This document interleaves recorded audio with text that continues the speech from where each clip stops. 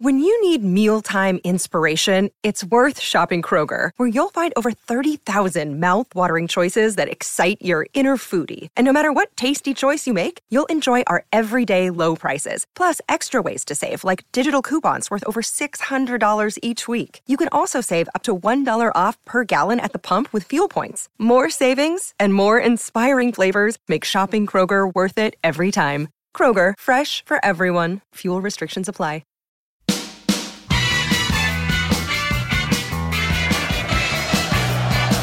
Bold. And it's Tony Adams put through by Steve Bold. Would you believe it? That sums it all up. Hello, I'm Alan Davis and you are listening to the Tuesday Club. This is the Arsenal podcast and I've got Keith Dover with me today. How are you, Keith? I'm fine, Alan. Absolutely tickety-boo. Keith has been supporting Arsenal since 1887. That's absolutely correct, Alan, but I haven't always been associated with Arsenal. In 1960, I was the head of a UEFA think tank, and I recommended that all European finals be played in Antarctica, the Falkland Islands and the Gobi Desert. They said I was a fool. I said, you'll change your mind one day. Do you know where the Gobi Desert is? I've no idea. I've got a rough idea with the Falklands. It's, I would say Middle East. It's just a stab in the dark. And Ian Stone is here. How are you, Ian? I'm good. I was thinking that Keith's idea of playing European finals in where the Gobi Desert, the Falklands and the Antarctica yeah, would still be easier to reach than Baku. You're probably right, yes. Well, they'd probably have a bigger runway in Antarctica, that's for sure. We could take the planes. They've probably got a pitch. They probably have got a pitch at Port Stanley, but I think you might struggle on Antarctica. Oh, come on. You know, where there's a will, there's a way. Or where there's a brown envelope, there's a UEFA official. Oh, my God, Keith. I can't believe you said that. Oh, I'm still bitter. It's the first final I've missed in years, all because of that bunch of Swiss idiots. Yes, you didn't come to Baku. It wasn't a case of didn't come. I had a ticket. I had everything. No, it was a case of you not going, though, Keith. Because you didn't go. Well, I know I didn't go. You had a ticket. I had a ticket. It was the fact I didn't really want to pay £2,000 for an air flight out there, you know. No. That was the overriding factor. The odd couple of grand, you know. Yeah, it was ludicrous. Oh, it was ridiculous, mate. It's just stupid, and that's what disillusions me with football sometimes. Is you go for all those rotten matches where you go out in the freezing cold to watch Karabakh and Batty Broslov and whoever. You know. Can we just listen to Keith pronounce these different European teams? I'm just happy to have that for now. You freeze your nuts off, and then it comes to the final, and they go, "Oh no, we don't need you now. Oh no, we'll just put the final anywhere. You know, we don't need you." So no, that's actually I've got to apologise because to all sorts of things. Well, no, to the world. To the world?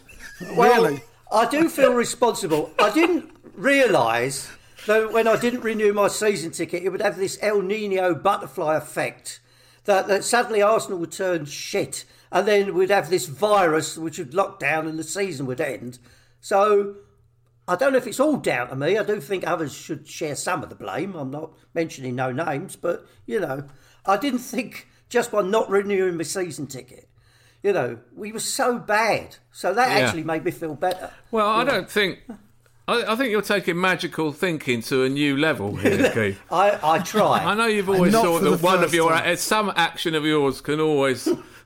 You could trace back any world event to something you've done. But not renewing your season ticket did not cause the COVID-19 epidemic. I'm almost certain. Do you know what? They took extra risks in the Wuhan wet market because of you not... I'd like to say, by the way, listener, that Keith doesn't cut... Keith is... Well, really, you're a kind of semi-retired Arsenal fan now then, aren't you, really? And Jay, our new producer, Jay, is in Keith's seat. And he's very hygienic and well behaved. He's loyal. He's loyal to the team. He turns up no matter what. He does. What? What, like I didn't for nearly 30 years? And what about hygiene? You were the one who said a white feather if someone didn't turn up. Well, I tell you what, that stadium in Baku, it was like 50,000 swans that had a fight. Oh, dear. I mean, how bad was it? Because, I mean, watching it on the TV, it was really awful because the camera, wherever they were situated, was so high. And you could clearly see that the stadium was more or less empty. I was in the back row. Yeah. The only good thing about the evening was that you could drink beer in the ground. And because I was in the back row, I could get out to the bar very easily. You could have had a barbecue. I had about 6 pints of... I don't even drink lager, do I? But that's all there. No. The game kicked off, the ball went to Ozil, and he looked so casual that alarm bells rang immediately. Yes. And I think they thought we could kind of... It was quite a warm evening, but they just didn't seem up for it. They'd been very, very good in those semi-finals against Valencia, who were quite difficult opponents. Oh, well, Valencia are always difficult. But once Chelsea got the opening goal, there was no way back. There was just no way back. Well, it was horrible. Turned up. It was horrible to watch. It from really start was. to finish. We were like Deontay Wilder. We really just got badly beaten up. Yes, yes. Except we didn't even have a puncher's chance, did we? As it turned out.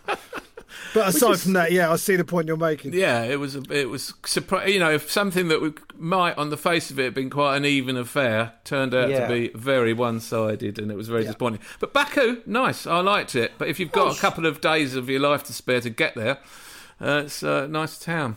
Are there direct flights? There aren't direct flights, are there? No. No, it's one of those. No, I went via Moscow, and on the way up, on the way back via Istanbul. It's ridiculous. And they can only take so many planes. Is that correct? It's a limited capacity. So you know. Yeah, they can take 58 Sopwith camels. A couple of old good niche plane. That's a good niche plane. Yeah. And then they have to go round again. So that's it does take a long time to get a crowd in. But do you know the strange thing of, I didn't renew. So you go through this period of cold turkey and it was like, what have I done? I'm going to regret this. But luckily Arsenal had a policy of playing really badly. And that dream of going and watching it in a pub or in a place with a big screen? Trust me, it works. Because I watched a few matches there. Don't you miss it, Keith? You must miss it. Not really, because I've been to a few games this season, and to be honest, the games that I saw was fine, and I, went to various other parts of the stadium, and that's interesting too, because I see 2 games in the upper tier, west, opposite you, Alan, more or less in the upper tier, opposite where you sit, and I went in, and this steward come up to me, she said, "Would you like to use the lift, sir?" I went, "No, don't be so ridiculous." You got halfway up and thought, I wish I had. 2 floors up, and it was like, just leave me. I want to die. Yeah. Well, we're all young people.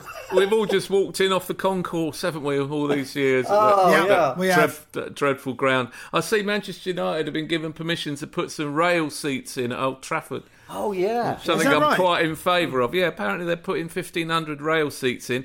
I'd quite like to see the whole of the lower tier, the North Bank end rail seats, but I'm told that it's too shallow a rake to do it, and that it would involve. It's too difficult. It's an absolute bloody disaster, isn't it? Really, the whole ground. Don't get me started. Well, hang on a minute. It's a nice enough ground. Every visiting supporter tells me, they love the Emirates. It's nice. They have a great time. The seats are comfy.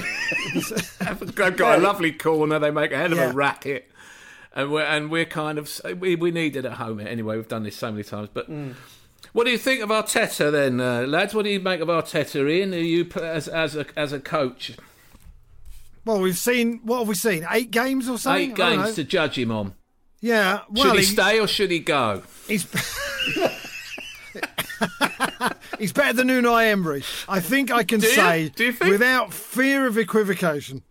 That's the word. What qualities make him better than Unai? I don't know. I feel like the team has got a purpose. They know what they're doing. They seem a little bit more together, a bit more cohesive.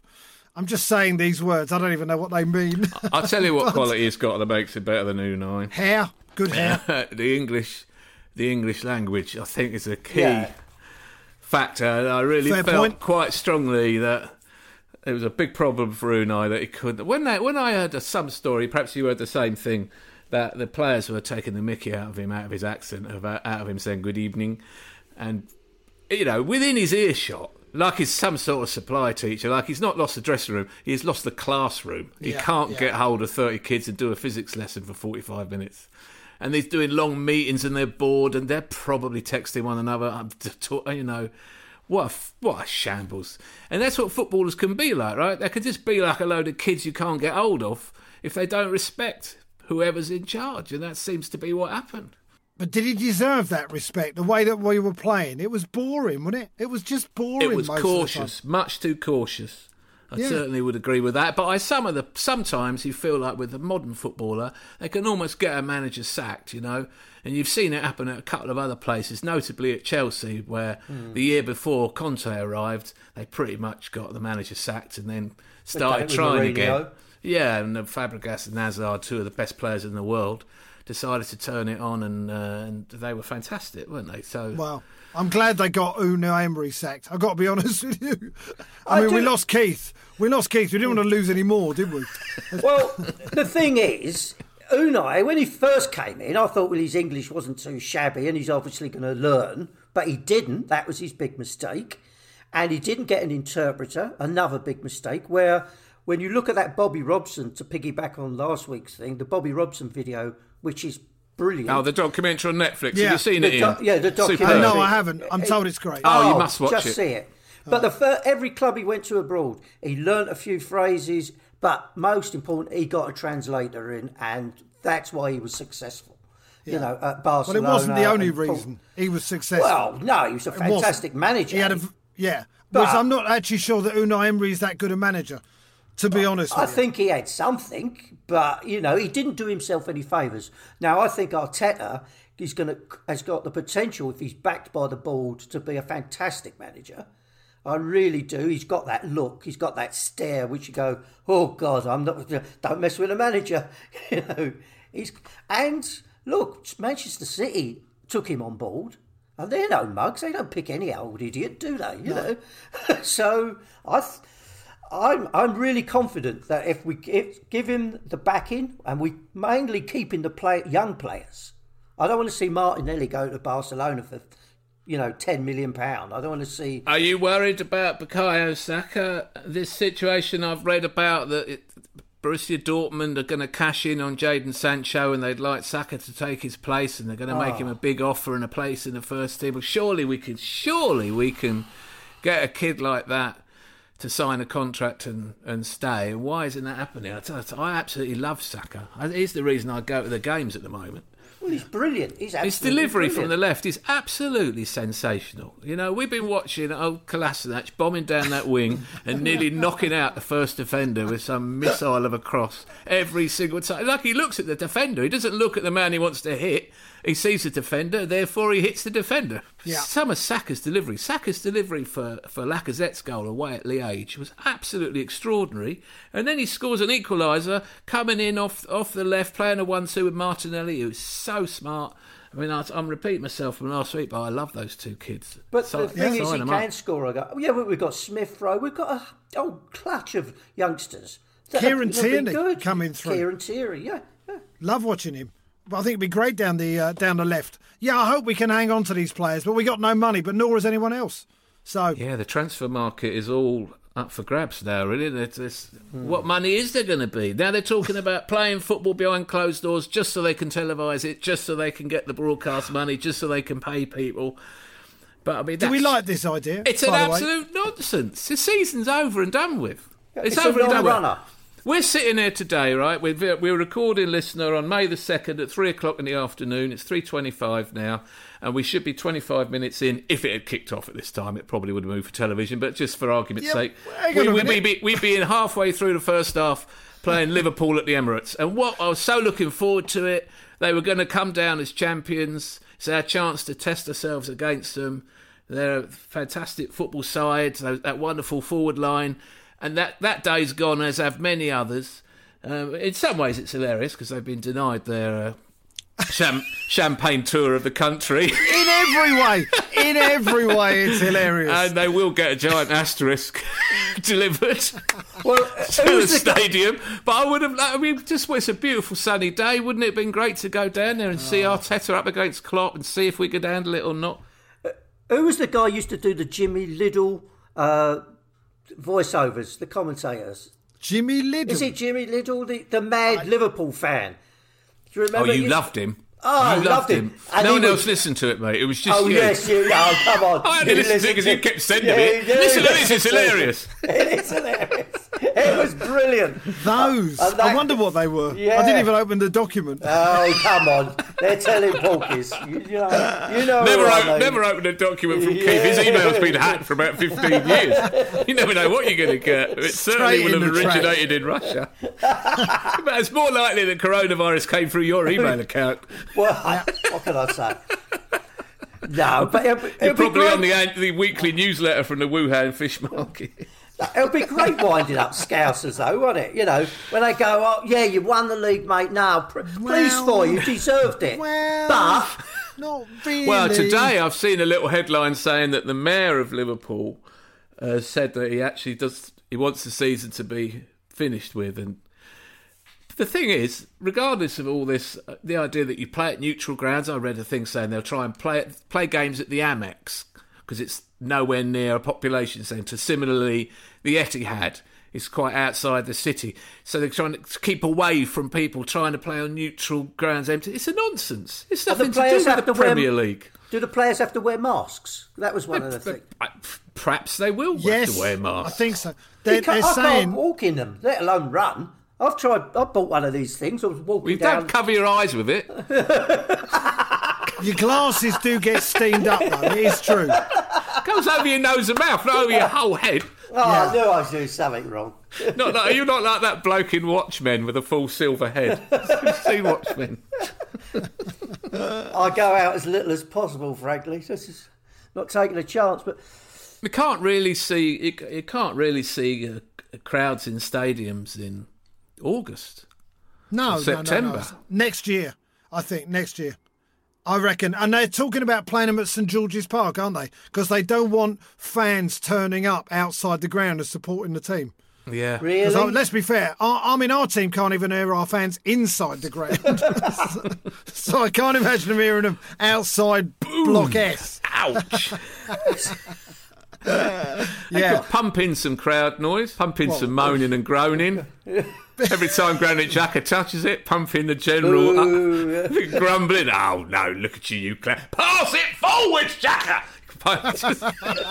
Sit down, it's only a corner. That's what they want to pump in. Us moaning. Just every time Ozil gets it, someone saying, touch! Do you know, what is it with Ozil? I've actually turned You get the first man in the game, that's an action! They all have their own individual shout. Yeah. You know, like when you pull the cord on the back of Woody in Toy Story 4 and he goes, there's a snake in my boot. If you pull...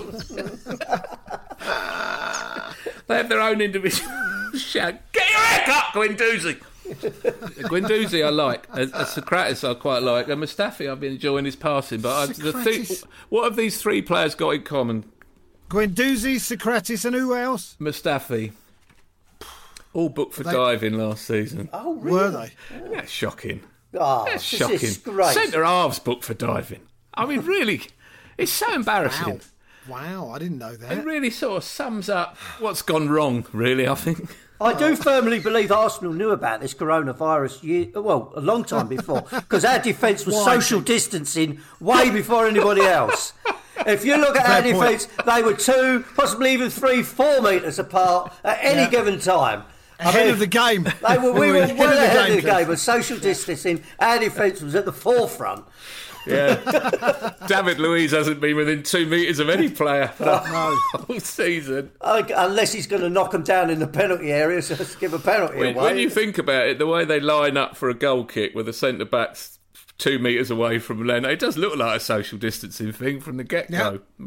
Until they get it out about 30 yards out from goal and then lose it. Yeah, I went to the City game at home. I was in the North Bank end, in the corner where Silent Chris sits. I got some tickets. City game at home, Yeah. the first game of the...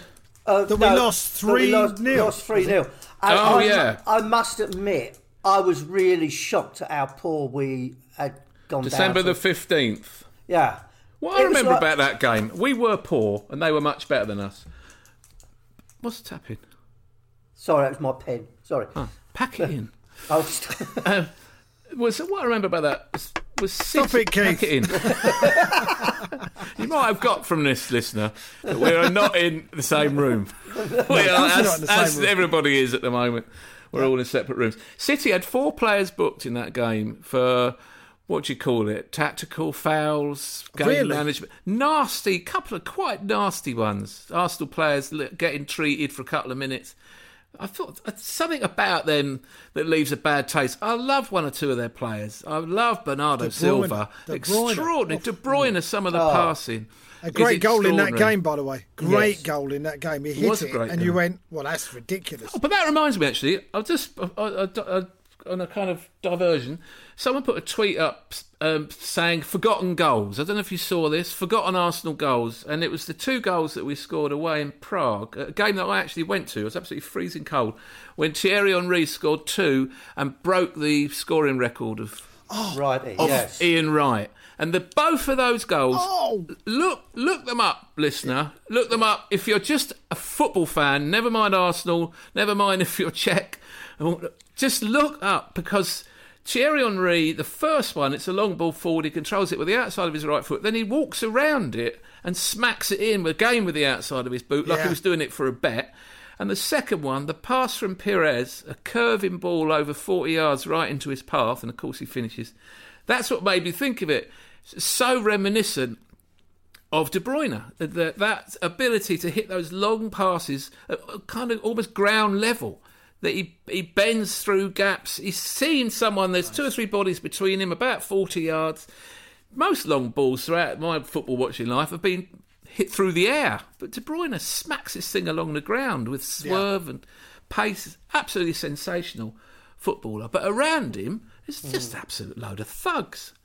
I mean, really, Fernandinho, he's filthy, and so's Rodri, and that's...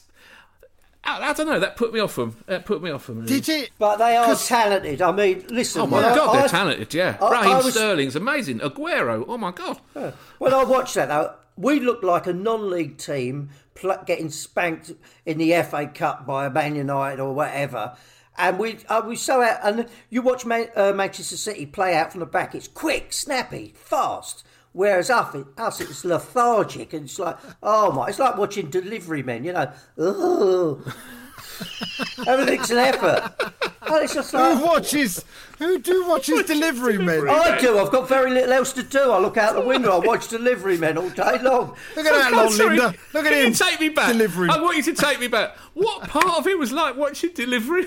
Well, it's us trying to play the ball out from the back, you know. It's just so slow. So like getting out of the cab.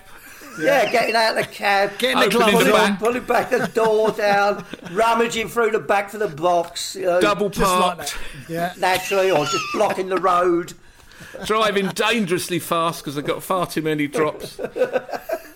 Now, what happened in the season? When did old Unai lose his job? Was it after Eintracht Frankfurt? Yes. And then it should have been after Chelsea, shouldn't it? Let's be fair. It should have been that evening. It should have been. They should have left him in Baku after that result. But we kept him on for about, I don't know, whatever it was, 3 months. But it was after Eintracht Frankfurt in the Europa, wasn't it? Yes, we lost. And then Freddie Ljungberg came in, the forgotten Arsenal manager. Mm-hmm. He came in and had a few matches in charge. Norwich lost at home to Brighton. That was a bad day. That was bad. We got seriously outplayed. 2-1, yeah. By that Brighton midfield. There was a lad in the middle who was saying this kid should be playing for England. I can't even remember his name now. Stevens is one, and I can't remember the other. Yeah. There's that lad Popper, the Dutch lad, who plays for the Dutch national side, is obviously a good footballer. And Moy, who played for Huddersfield. Yeah. And they had the freedom of the park. And they absolutely... They beat us 2-1, but they beat us playing football. And I remember thinking then that Graham Potter was doing terrifically well. But since then, they've fallen away dramatically, and they're probably hoping that the season won't continue and they'll be allowed to continue in the Premier League. But that was a bad day. We thought maybe Freddie would get it going. We had a good win away at West Ham. Oh, hang on a minute. 60 minutes of the biggest rubbish I've ever seen in my life. The first half was shocking, football. That's true. Oh, the goals were good, though, weren't they? Yeah, there were 3 good goals, but West Ham were really poor. But Ian, we were like that all season. Better. That's what we were like all season. We just won 3 games in a row under Arteta. Prior to that, 6 wins in the entire Premier League season. Just dreadful. So many draws. Couldn't keep a lead. Boring. Didn't want to attack. No, I didn't seem to have an idea of how to create an opportunity. So much time spent in our own half passing backwards. Captain losing his marbles and everyone losing it with him. It was a catastrophe. And he had to go, the manager. Clearly he had to go. And then we brought in Mikel, or as Damien calls him, Mikhail, as in Gorbachev. Why? Why does he do that? That's not his name. But you know, go on, Keith. Go on. I was going to say, even that, Arsenal dragged their feet. Now, we went in for Mikel Arteta, fine. But then we was quibbling. It was like, well, City wanted £1 million and we was umming and ahhing. It was like, we was looking down the back of our sofa. Can we find £1 million? It was like, he's a good manager. Just find £1 million, pay off City. We had made probably an illegal approach anyway. We know what City have done in the past, but sod this, we want a manager. But no, even then we can't have to and ah. You want £1 million? Can we bring it down a little bit? We've got some Shield stamps here. Ugh. Keith, do you know what it reminded me of? What? Delivery men. Delivery men, exactly. It was so slow. Come on, Stan. It was. Get that stuff out of the van. It was slow, wasn't it? It was so slow. How painful. We're just going for the manager. He wants to come to us. We want him. And they say, £1 million. And then we go, £1 million. It's a bit much, isn't it? I can just see now Socrates and Louise high up in some 3-ton van.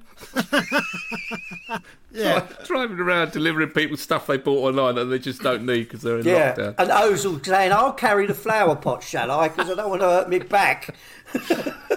Damien was on last week and he said that he went in 2004 when Arsenal won the league at White Hart Lane famously. He wasn't there. He was at the last night of the Twilo nightclub in New York, and I received, as you can imagine, a fair bit of mockery from Damien and Tyre for not knowing what Twilo was. Anyway, turns out Twilo shut in 2001 and he wasn't there at all. But of course, he was so addled he didn't know where he was. Right. I didn't know what the Twilo was either. No, it was a massive, very famous nightclub in New York in the late 90s.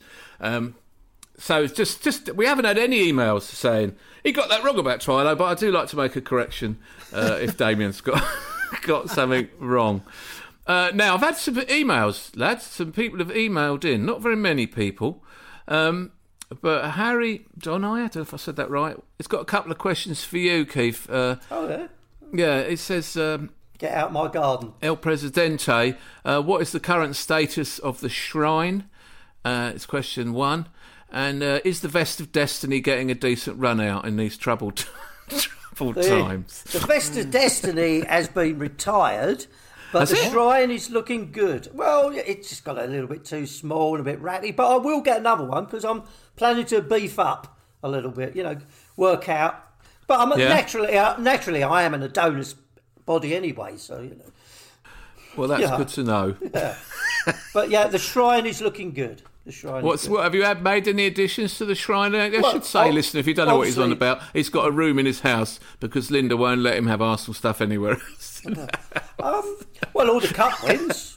All the previous FA Cup wins, they got framed and put on the wall. I am running out of wall. Now, that's a little reference to Tottenham fans. You could put them in a cupboard. They wouldn't put any pictures up, could they? Of their... No. Why don't you put the shirt of Destiny, the Vest of Destiny, in the shrine? I don't know where the Vest of Destiny... I'll have to find it out. I'll have to go and go through the old wardrobe, see where that is at the moment. Any other questions? No, that's it. That's it. That's the one email, is it? Oh, blimey. All right, got to get going again. Well, that taxed us, didn't it? I'm having a bit of trouble with it because my printer's broken, and I can't open the too many tabs at once without losing sight of the broadcast. Most of the emails in there, when I opened up the email account, which I hadn't opened up for years, there were 744 emails in there, and quite a lot. There was a time when we were asking people to make up songs, and we did have "I Am Vito Mannone," which was one of my favourites, as well as Alex Dimitri Song Belong. He plays a holding role and all that. But loads of them, and this really takes you back, were about Lucas Podolski and Santi Cazorla. And I just think there's something about those names that rhymes with lots of things. Yeah. But we're still Santi interested Cazorla. if you've got any good songs. I can't get Gwen Doozy, Gwen Doozy, Gwen Doozy, Gwen. Can't get it going. He's got long hair, Gwen Doozy, Gwen Doozy, Gwen Doozy, 'cause Gwen. it's He's rubbish. everywhere, Gwen Doozy. Honestly, if we have to play behind closed doors, you only need two lads doing that for that, like a kind of a bed under the football for the whole 90 minutes. Gwen Doozy, Gwen Doozy. Well, you've got to say that our so-called He's singing everywhere, end, Gwen. our so-called singing end of the ground is, frankly, that must be the dumbest, dimmest people you ever met. I hate to say this about Harsh Arsenal words. fans. Harsh Hang words. on a minute. How Why? many? What do you mean? How many European nights you've seen the away fans and they've come up with fantastic songs, or they jump around or they do all these wild things, and you think our lot, the other end, would look at that and go, "That's impressive. We could copy that. Why don't we do that?" But but no, you know what? Just sing the No. same old songs, which You know ain't what, many. Keith? I actually find the away fans in European nights a bit annoying. Like the German fans didn't stop singing, but it didn't seem to bear. Yeah, but it didn't seem to bear any relation to what was going on the pitch. Well, that Whereas doesn't I tend matter. to think, you know what? Get excited if we're doing well, but keep quiet if we're not doing so well. It's the German way. They love to Is jump it? up and down and, sing. That's their Do they? their way. They've changed over the years. A good sing song down at a football ground. That's the Germans and the French and the Italians. Actually, most of Europe except us.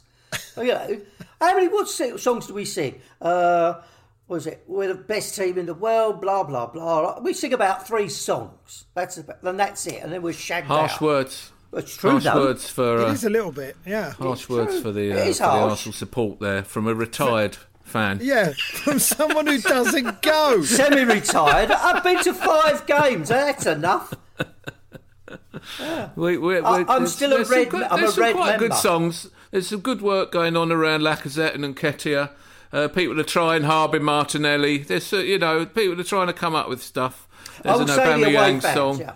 The away fans. Yeah, they're good. They're good. You like them? Well, you think there's no kind of crossover in that Venn diagram between the away fans? I and the actually home don't. No, I think they're 2 separate breeds apart. I think there's a majority of away fans who actually probably can't afford to go to their home matches, and I think there's a different criteria. In fact, this is something I should look into. We were talking last week about the fact that Arsenal used to have Sega on their shirt, and Daniel Diggins has emailed us to confirm that he lives and works in Italy, and indeed Sega is a slang term for masturbation, so it's good to clear that up. Is that right? Yeah, Fatti una Sega means go and have a wank, basically. So that's good to know that we had wanker on the front of our shirts. Who was playing at that time? Just out of Carnu, interest. that's all I can remember is Carnu. I associate. I think he had Sega on his top when he scored that back-heeled volley at Middlesbrough. And what a wonderful moment that was. Yeah, although my favourite one of his was when he didn't actually score the goal but dummied it in and left about, was it Deportivo, wasn't it? Yes. And the ball was just rolled towards the goal and he just sold about 4 dummies. He didn't. And it rolled He in. sat the keeper down without touching the ball. It's beautiful. I think he just stamped on the floor and the keeper sat down and the ball rolled past him and Carnu walked round him. And we all started laughing. Yeah. Good player. Yeah, fantastic. Good player. He was a reserve. That's how good we were back then. He wasn't even in the first He team. had a hole in his heart. It's hard to watch the old DVDs of the 98 team, all the Invincibles, without sort of going, oh no. You watch all those old matches and then you realise how crap we've become. But when did it start to go wrong? What I was going to say to you is, because there's no actual football going on, and when we can invent football, we can pretend there's football going on, if we like. Like, well, I've just heard that we're 3-0 up against Liverpool at the Emirates, that sort of thing. Ainsley Maitland-Niles has got a hat-trick. You see, you can make it up. I like him, you see, I'd have him in the side, but there you are. I'm in the minority perhaps on that. But we'll look back at the season maybe where you might think it was the real evidence of things were going awry. We had a fantastic season in 2008-9 in some regards, in that we got to the European Cup semi-final. We finished 4th in the league and we got to the FA Cup semi-final, and yet we felt as though we were rubbish. It was this odd mixture in the crowd, and I got the match day programme in my hands. I like to do captain's log. Can you remember who the captain was in the 2008-9 season? Was it Fabregas? William Gallas? He got stripped of the captaincy, I think. Did he? Gallas started, and Cesc Fabregas was the captain at the end of the season. And in his programme notes for the last game of the season, I heard that some people were questioning the boss at a recent shareholders meeting. Remember those? Mm-hmm. And I have to say, I think this criticism of the boss is unfair. He has been criticised for some things that aren't even his fault. He is such a nice person, and he is so committed to the club, he will always stand up and take the blame himself, rather than putting it on other people. It's probably why he gets criticised unreservedly. You will always have critics. Everyone does. Maradona did. Pele did. You can never please everybody. It's important for this club to start winning trophies again. That's 2009. That went on for another 5 years before we won the FA Cup, and it carried on for a few more years after that. So people were starting to get the ump, and I think the reason they were starting to get the ump was because we were conceded so many goals. In that season, we had 2-4 draws where we were in front and lost them. Spurs and Liverpool. Oh, yes. yeah. 2-4. We were 4-2 up against Spurs with a couple of minutes left. The signing of William Gallas was in many ways the beginning of the end. The signing of Mikhail Silvestre didn't help. Carrying on with Johan Duru, who was so thick, it was ridiculous. The misplaced faith in Gaël Clichy, the decline of Kolo Touré, and the complete inability to find anyone to be better than these guys. And in this programme note, he says towards the end of it, Cesc, he starts to talk about Manchester United because the week before we played Man United at Old Trafford and they'd drawn 0-0 against us, and that point gave them the league title. And he says the reason that their best team is they've got the best defence. When I see their defence, I think that is the best defence in the league. They are quick, strong, tall, good in the air and aggressive. To be honest, for me, they have the perfect defence. It was no one listening to the captain of the club when he was putting that in the programme. The defence they had up there, by the way, was Gary Neville and Patrice Evra with Vidic and Ferdinand in the centre. Good defence. But what people don't realise, when you look at Man United that season, when they got to the European Cup final, they won the league, they got to the FA Cup semi-final, where, I'd totally forgotten this, they lost on penalties to Everton after a goalless draw. They played a lot of matches. Only Vidic, though, played over 50 in a season. He used so many players that you've kind of forgotten about. John O'Shea played a lot of games. Darren Fletcher played loads of games, over 30 matches. There were plenty of them. Johnny Evans played a lot of games. The forward line was shared about. They had Carlos Tevez for some of it. Rooney only started about 25 in the league. He was able, because he had strength and depth, people he could trust and rely on to go and do a job, and the backbone of it was absolutely extraordinary. What he did up there was amazing, but if you'd have said to me that Darren Fletcher played more games, Gary Neville only started 13, and they got the league title like that. Of course, they had Cristiano Ronaldo, that helped. But we just had this feeling of decline that came in, and I remember I had a ticket for the Chelsea semi-final, and I didn't even go because I thought we were going to lose. At Wembley. I went to that with Sean. Did you go? Yeah. And this is when you used to go, Keith. It's lucky we're zooming, isn't it? I tell you, there's a little. Have you got your freedom pass? I have actually. Yes, I have. You can't go anywhere. I can. Can you cover your mouth and nose with your freedom pass and just get on the bus like that? I'd let you in on the side. Listen, here's an interesting fact from that season, though.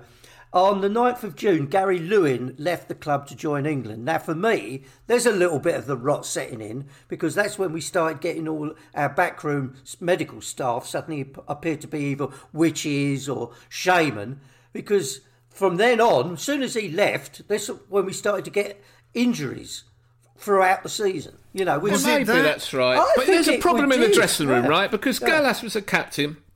Gallas couldn't get on with or play with Kolo Touré. Gallas thought he was a world beater. Then he gets stripped to the captaincy. There's a problem right in the heart of it.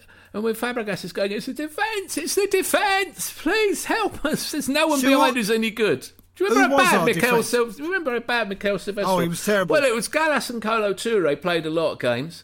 And then Clichy we had Bakary Sagna. And Gael Clichy. And Clichy or Gibbs would play fullback. Almunia, yeah. And also the other thing that happened, you mentioned Gary Lewin leaving, the other thing that happened in the summer of 2008 was Gilberto Silva was sold to Panathinaikos for £1 million. Yeah. And he was a player who wanted to stay. He wasn't playing... I mean, the year before, it was actually Flamini who played with Fabregas quite a bit, and they had a good partnership. Yeah, but Flamini went off to Milan on a free or something. He ran his contract down after 2008. I thought that was a shame. I thought that was a big shame, losing him. But yeah, having Gallas as captain was a mistake. Definitely a mistake. And, by the way, the one you didn't mention, playing Arshavin out of position all the time. And we spent 15 million quid on him. We didn't play him in his correct position. And they didn't play him in the cup semi-final either, and that drove a lot of fans mad because it was crying out for him. He was a brilliant number 10, right? And he would be played on the wing or not at all. And there was one game I went to towards the end of the season when they're trying to juggle resources, play cup ties and European cup ties, and we played West Brom away. And I went into the Hawthorns, and Nicholas Bentner played number 9, and Arshavin played just behind him. And they were superb. They won the game 3-1. And between them, they bossed it. But Bentner never, I know he was crazy, but he never really got a go as a centre forward. It was always Adebayor ahead of him. Yeah. And he was often playing on the flank, we've seen it so often. It's the beginning of people really being consistently played out of position. Slightly drove me mad. And Arshavin really suffered. He was a talented footballer, although he was a bit small, wasn't he? I remember, the thing that I remember actually about that season was the Man United semi-final, getting stuffed. At the Emirates. I mean, we got stuffed at Old Trafford and we somehow got away with a 1-0. But the best moment for me of the entire season was when Darren Fletcher got sent off. And he ran down the tunnel, and you and a couple of others leaning over, you're not going to Rome, you're not going to Rome. Gary Neville gave us a look that would have killed someone at 50 yards. It just cracked me up. Yeah. Well, I do remember Tottenham fans having a lot of fun. I remember seeing something on, I think it was on social media, saying, for sale, 60,000 Arsenal flags only used for 7 minutes because they put flags under all the seats. Do you remember that? They did. Yep, we'd lost 1-0 up there, and we all think we needed a goal, obviously, up there. We didn't get one. We didn't turn up. We didn't perform. It was very frustrating. Almunia played brilliantly that game. He did. Almunia was a very good shot stopper. He was a good shot stopper. Such an insult, though, isn't it? For a goalkeeper. Yeah, he's a good shot stopper. He couldn't do it. He didn't know when to come or go. He was always in the wrong place. Where are you going? He's in the wrong place. But if he played one game at the Nou Camp. Oh God, he was saving everything, and we still got knocked out. But yeah. But so they put the flags out, and then was it Kieran Gibbs who slipped? Someone slipped, and we let one in after 7 minutes. It was a free kick, wasn't it? No, that was later on. Ronaldo's. Was it? Later on. I thought that was okay. Almunia dived under it. He hit a free kick, Ronaldo, from a position. Yeah. Oh, more than that. No, it was more, Keith. It was... Yeah. Sometimes I sit in our seat and I look at that bit of the pitch where Ronaldo was when he took that free kick. He was in Tooting. No, that's impossible. He was actually on Avenel Road. Yeah. He was looking at it. He's not going to shoot, is he? Yeah. And he stuck it in the sort of the near post. I don't know if it was swerving. Obviously, that was when the ball started to swerve if you hit him. And then they had a breakaway goal where he started off level with Johan Djourou, and Johan Djourou, I think, is just getting to our penalty area now. I'd like to do a little bit of on that day for you, because we like to, since there's no football, we're recording this on May the 2nd. On May the 2nd, 2009, we played what's become perhaps the most forgotten of all Arsenal fixtures. We played Portsmouth away. Oh, yeah. Oh. And the reason it's forgotten is because it came between those two semi-finals. And we had the first leg just before and the second leg just after. And at the weekend, we had to go to Portsmouth away. And Manchester United had to go to Middlesbrough away. And you can't really believe that the Premier League insists that you play these fixtures, right? You've got these two semi-finals a week apart. No, you've got an away game at the weekend. And so I've got a little quiz question for you, okay? Which 3 Arsenal players, ex-Arsenal players, played for Portsmouth that day. Oh, It's that a good one. day. Yeah. Play along at home. Play along at home, listener. Right, okay. Stab in Played the for- dark, only because I know he played for Portsmouth Carnu. Carnu is one, correct. Good one, Keith. Good one, Keith. 1-0. Stoney. Who were the other two? You're on the back foot. Can you Sol make a Campbell. comeback? Sol Campball for an equaliser. Yes, no. Boom! Sol Boom. Campbell. It's 1-1. 1-1. Everything's There's one a play. more Arsenal player. We could sit here All night. until the end of lockdown and you won't get this. Is it Paolo Venazza? I'm going to give you a clue. He once scored a hat-trick for Arsenal. Not Jimmy Carter. No, he didn't score a hat-trick for Arsenal, did he? Jimmy, what? Jimmy Carter. He once scored a hat-trick for Arsenal. Scored a Carlos hat-trick for Vela. Arsenal. No, he was playing for us that day. He scored. No, he was playing for us and scored. Yeah, he did. Right. He did. Yeah. One scored a hat-trick. What's his nationality? English Oh, flipping hell. English kid. Do you want It's another not clue? Francis Jeffers, is it? Not Franny J. No. I don't think he got 3 goals in his entire career for Arsenal. Not He got so many chips of his ankle bone coming off, didn't he? The poor Yeah. sod. I'll tell you who came on as sub for us while you're trying to remember who this player is. Amari Bischoff. Randall. Do you remember Mark Randall? No. Skinny little No. ball-playing midfielder. No. They ended up down the divisions. And Fran Merida. The one who was not Cesc Fabregas. Who's now in Spain. He's playing back in Spain, I believe, I'm for sure he is. Osasuna. On the subs bench, we had Vitoma Noni and Frimpong, Emmanuel Frimpong. Yeah. Number 35 that day. Can you remember who used to wear the 35? Francis Coquelin. And J. Emmanuel Thomas. So this ex-Arsenal player playing for Port, he was a winger. We signed him as a teenager. He scored a hat-trick in one of the few games that Arsenal, perhaps the only game that I can ever remember in my lifetime, when 2 players have scored a hat-trick in the same match. Not Jermaine Pennant. Jermaine Pennant! Good one, 2-1 to Keith Jermaine Dover. Pennant. 2-1. Jermaine Pennant, he was subbed at half-time. And do you remember who the manager was for Portsmouth? Harry. Harry Was it Harry? Redknapp, Yes, who it was really Harry. got off lightly for pretty much bankrupting that club. He could be home in 15 minutes, though. That's the way he managed them. Yeah, there's very much the thinking for him. That's Yeah. who we played on May the 2nd, 2009. It's set 2009. Nicholas Bentner scored 2. The first one was a header from an assist, I think, by Arshavin. David is this where James David fumbled. James- Yes. Arshavin. Back post, good save as it crept over the line. It has Nicholas Bentner. David James should have saved it. He got both hands to it. And Nicholas Bentner has put Arsenal in front in the 14th minute of the game. And then we got a penalty kick, which Bentner took. Confidently, no doubt. It stuck that away. I think James got a hand to that. And then later on, Carlos Vela, who's had a Lovely goal. he's such a and the only guy that we had 31 home games that season, and I think I went to all of them except one, which was Sheffield United in the League Cup, and we won 6-0. So I was slightly disappointed to miss it. Carlos Vela always used to get the third in a 3-0 He win. was good. He was a good one. That was sort of his He thing. did get meaningless goals, didn't he? Goals. His points for goals ratio. No, none. No points won by your goals. This is None always at the all. cherry on the cake, Carlos Vela. Cheeky Yeah. smile. Chip it over the goalkeeper. Cheeky little Yeah. grin. Do you remember the other highlight of that season was a penalty shootout against Roma? Oh, that was, the it was Champions about League. 7-6. 7-6. It went on. I received that recently. I don't know why I watched it. It went but, on yeah. and on and on. We watched it. on. Were you in the tram shed with me, Keith, watching that? I don't think I I was with Chris and Ollie Blackley and Tayo, I think. Kept getting pestered by a bloke who then shoved me over a table, and then No, I don't a remember scuffle that. broke out. And Oh, dear. anyway, cut a long story short, Chris said, "I think get out, go, get away." These blokes are obviously dickheads, and the next thing I remember, I was being picked up off my face on the pavement outside the tram shed because 3 of them had chased me down, shoved me over, and one of them kicked me in the head and broke my cheekbone, snapped it in 2. Oh, yeah.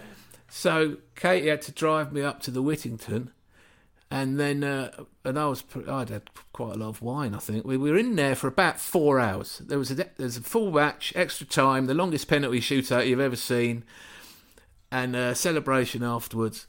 And we got all up to the Whittington. I had to park the car because Katie just couldn't park it, so that was probably shouldn't have done that. But there you are. And I went in and had an X-ray, and they said, "Yeah, that snapped, and you'll have to see a maxillofacial specialist. We will be in touch." And I called him, and I called him again, and I called him again, and eventually I went to a private doctor, and he said it's too late. That bone's set in the wrong place. So my jaw was permanently about an inch lower on that side. So that was a memorable night. Oh. I didn't know any Did you of not know that? I did know it, but I got violently assaulted, and I've never been in that pub since, which is a bit of a shame because I went in weirdly, innit? Can't think why, Al. Really We can't. went in that pub for about 10 years, didn't we? After every game, we don't. I was going to ask you now. You know, you was talking the previous podcast about when we won the league at Tottenham. Mm-hmm. Now, I believe I was with Ollie and Alistair, and after the game, I went down to Highbury and I was celebrating, and the Arsenal fans were singing "We won the league at the shithole," and Jeremy Corbyn was there, and he was singing, but he just didn't sing that part of the song because obviously that was his consistency, you know. And or constituency, whatever, you know. And but what happened after? I can't remember what happened after the game. Jeremy Corbyn got into a row, had a fight. Did he kick him in the head? I think he kicked him in the cheekbone. Yeah. Kicked someone in the head. Kicked him in the head. I remember the bloke. The bloke had been pestering me all night long because he recognised me from television. Vote Labour.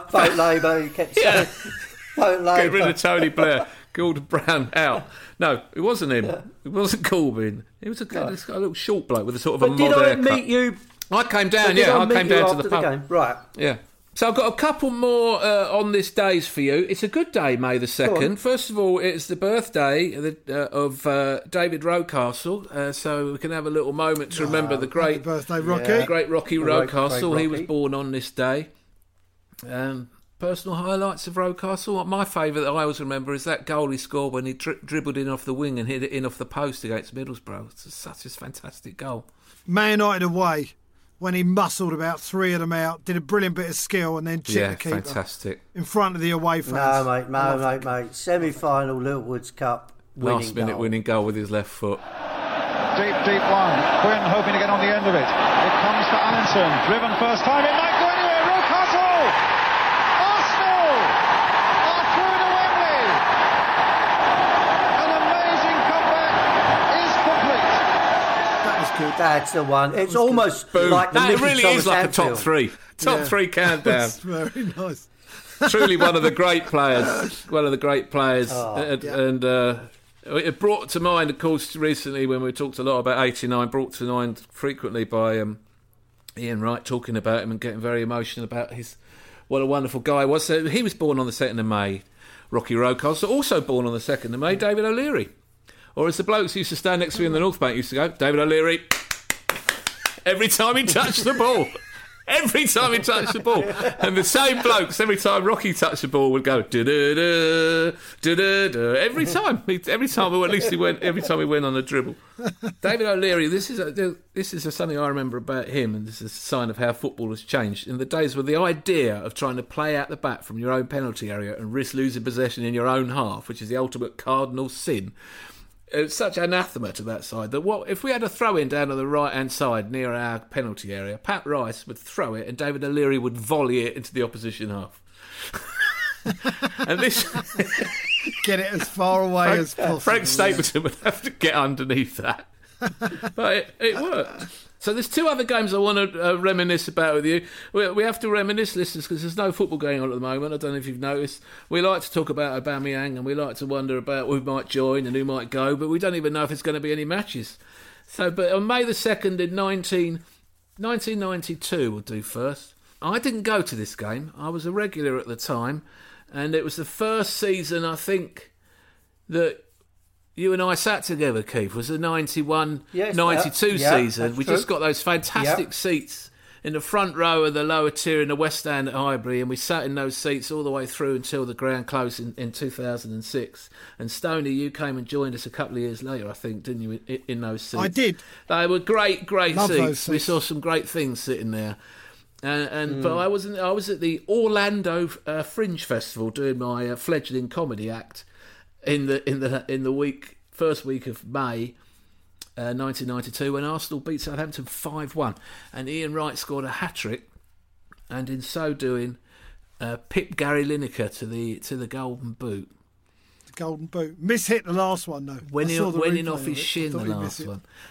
Lee Dixon let him take a penalty for the first one because they wanted him to get the goals, right? And then Seaman threw the ball out to him and he ran and got one on his own.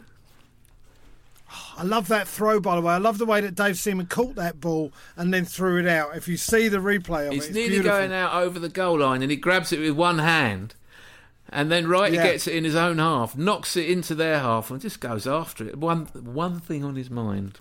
Now, I could be wrong on this. So, Wrighty won the Golden Boot that year. Mm-hmm. Is it correct he wasn't picked for the England squad? It wasn't taken to the European Championships, no.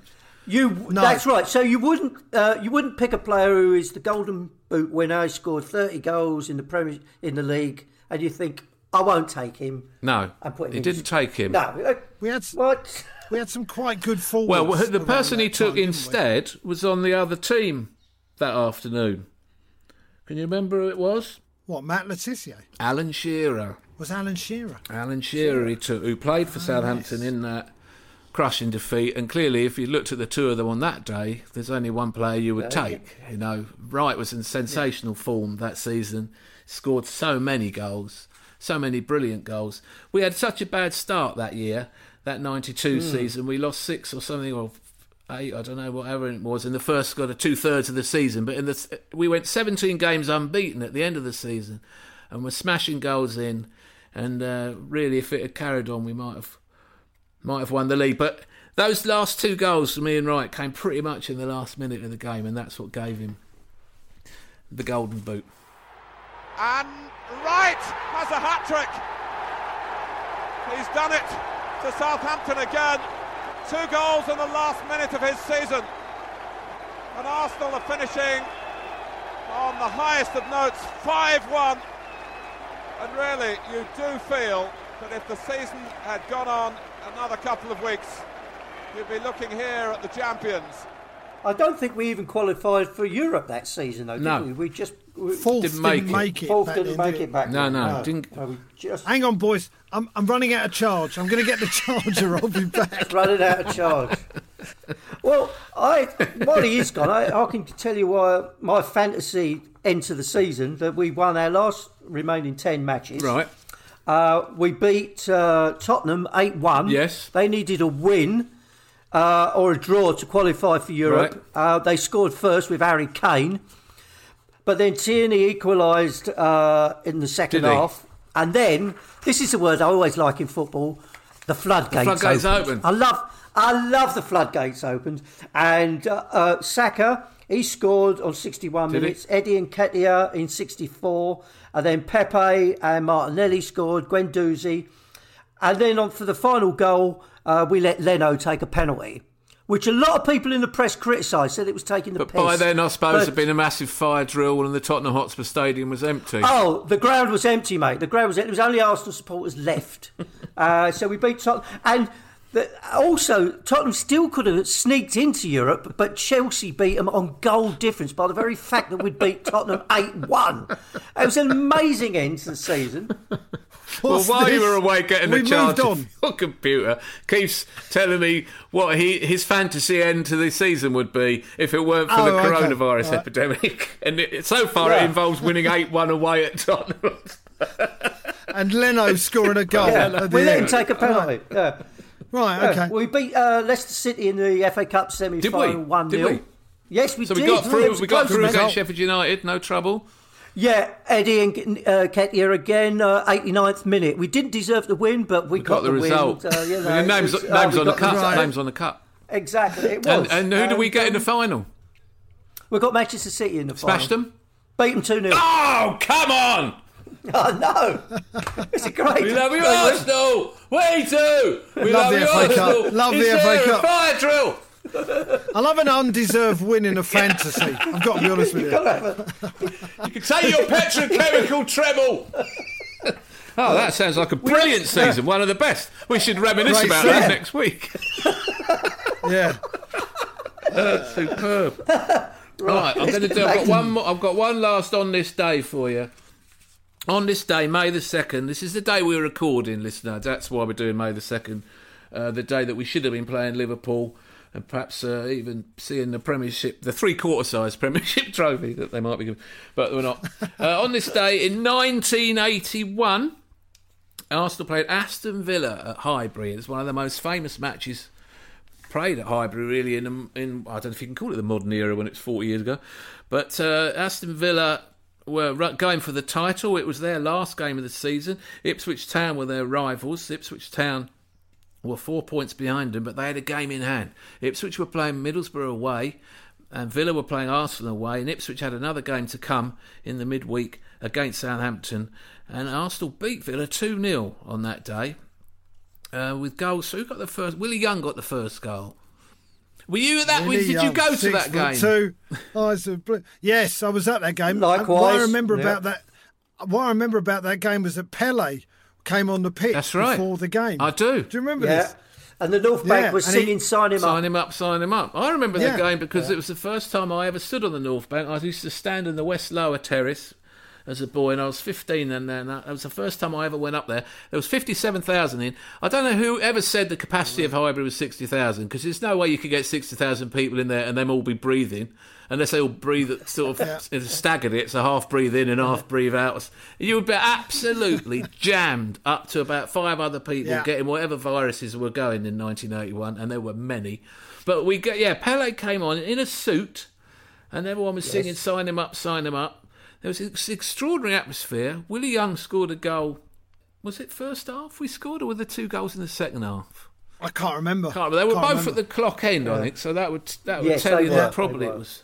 Usually that would mean first half, wouldn't it? Who got the other one? Brian McDermott. Brian McDermott. On a breakaway. McDermott to chase against Swain. And this is McDermott for Arsenal. He's got 2 to beat now. There's the first one. And he shoots in! And Villa asking themselves how it happened. And it's 2-0. I mean, what he did, if it was Alexis Sanchez, you could believe it. The much smaller player could kind of muscle a bigger man, get the ball under control, hold off 2 defenders, and then unexpectedly shoot into the bottom corner. But it was by far the best thing that Brian McDermott ever did in an Arsenal shirt by a million miles. Yeah.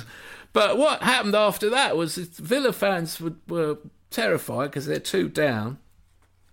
But then they kept hearing that Middlesbrough was scoring. Middlesbrough scored 2 goals and beat Ipswich. If Ipswich had got a draw and then a win in the home game in the midweek, they'd champions on goal difference.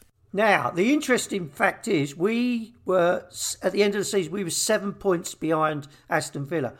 We drew 15 matches. 8 of those matches at home, and that was the year 1981 when they brought in 3 points for a win and 1 for a draw.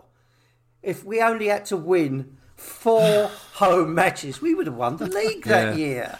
Another season, where we. Who was the player so that we sold the previous summer who might have got us those wins if we? Frank Stapleton. 1980. Liam Brady. Liam Brady, of course. Liam Brady, who I saw recently at the 1979 Cup Final reunion lunch. It was a great privilege of mine to be asked to kind of to host it and talk to the players with a microphone, go round them all. And Brady told me that Arsenal tried to sell him to Manchester United. Because... What do you mean, try to sell him? Because he didn't really want to stay. Him and Terry Neal didn't get on, and he didn't think Arsenal had the ambition to challenge for the title. He didn't think we were going to spend the money to buy the players. Familiar story? The homegrown players weren't on very good money compared to players who were being brought in. There were all kinds of grumbles. But if they sell him to an English club, they get a bigger transfer fee. there was a cap on the fees if you sold them to a European side. European sides could only have one foreign player, so we only got 600 grand for a player who really was worth £1 million. Players were going at that time. Andy Gray went for £1.5 million, and Brady was a better player than he was. So we only got 600,000. He went off to Juve, played 2 seasons there, won the league twice, and then they got shot of him because they got Michel Platini. Nowadays, they play Platini and Brady together. Wouldn't that be a sight? But yeah, after that, Ipswich then went. Just a little word about that Southampton game because it's quite interesting. The winning goal, Southampton won it away at Ipswich. We'd won away at Ipswich as well, slightly derailing their running. They'd beaten Villa and then they lost 6 out of 8, including a 2-0 defeat to Arsenal. It's another game that I went to where Kenny Sansom and Peter Nicholas scored. And Arsenal fans running along that little roof. You know at Portman Road, there's a little roof in the stand that goes all down one side. There's Arsenal fans running up and down that. Everybody going, Arsenal here, Arsenal there, Arsenal everywhere, la la la la la la la la. Peter Nicholas smashed one in the top corner and we beat him 2-0. And they were just collapsing. They played 66 games that season. They also got to the FA Cup semi-final, 66 games. And not like United in 2009, spreading the games around. Russell Osman played all 66. Terry Butcher played over 60 games. Arnold Muren played over 60 games. What was the year Ipswich won the UEFA Cup? That was that year. Though? Was it that? It That was that year. So they played 12 UEFA Cup games. They played 7 FA Cup games, lost in the semi. Another 5 in the League Cup, 42 in the league. And they just lost it at the end. That ran out of steam. In that season, it's 1979-80, when we lost 2 cup finals in 4 days, we played 69 that season. We played 69. Because I went to 61 of them. We played 69 and the Charity Shield. And the 70 matches, yeah. So 70, good maths there, Keith, well done, yeah. You went to 61 of those games, did you really? 61. You lightweight. 61. I went, yeah. I couldn't, the last 2 were Wolves away and Middlesbrough away, and I think we got beat in the last one 5-0 and didn't qualify for the UEFA Cup next season. Even though we finished third in the league. What was there was a reason we didn't for in 80, that, did we? There? We finished 4th in the league. Yeah, Middlesbrough beat us 5-0. Yeah. Yeah. But we were just knackered. All of us, fans, players, everyone. So that was the norm then, wasn't it? If you did well in Europe and you got a bit of a way in the FA Cup. And there were 42 league games and you didn't have a there? big squad. You didn't have Darren Fletcher and John O'Shea and Johnny Evans and Young C Park all on the bench. No. I mean, in that 09 season, Giggs and Scholes only played about 20 games each. They just had such a big squad. But no, Ipswich also lost to Manchester City in the semi-final of the Cup, which meant they went through to play Tottenham at Wembley. And I went to the replay of that. I had a ticket for the replay, Man City Tottenham. What, Ricky I was Villa? in the Tottenham end. Oh, no.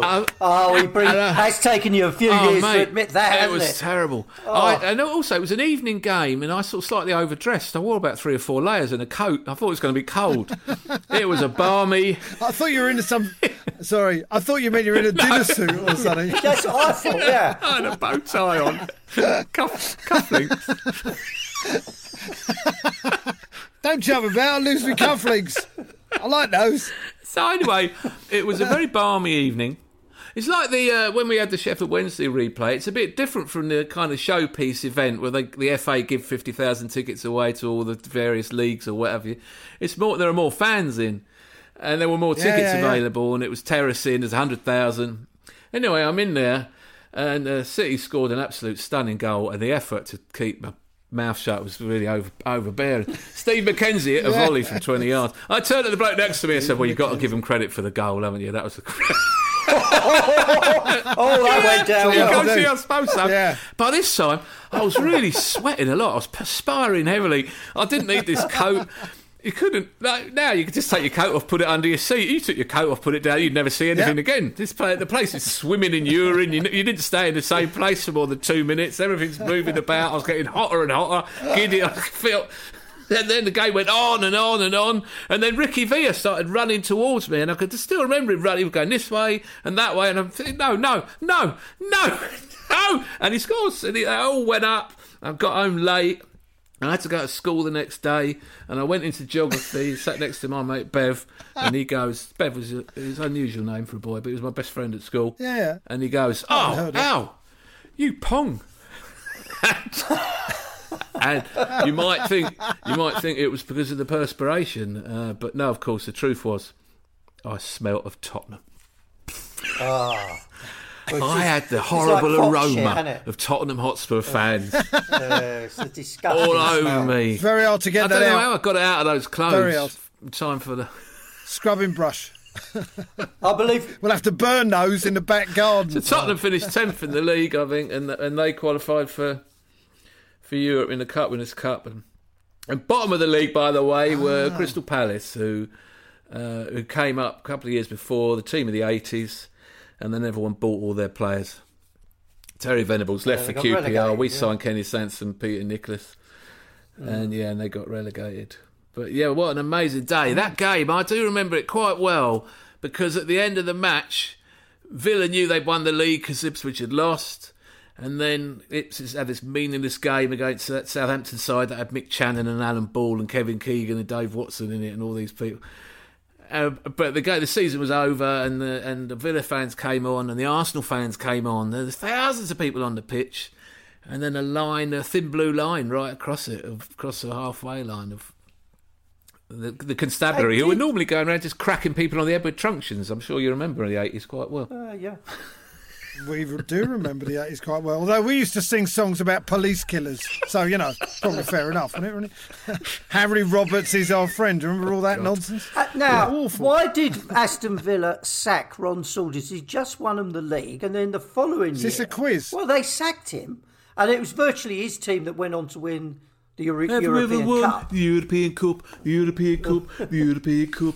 Have you ever won the European Cup, the European Cup? Oh, God, when we smashed them in the cup final in 2015, when Alexis Sanchez scored that goal, that wonder goal, and they're still going, have you ever won the European Cup, the European Cup, the European Cup? Oh, God.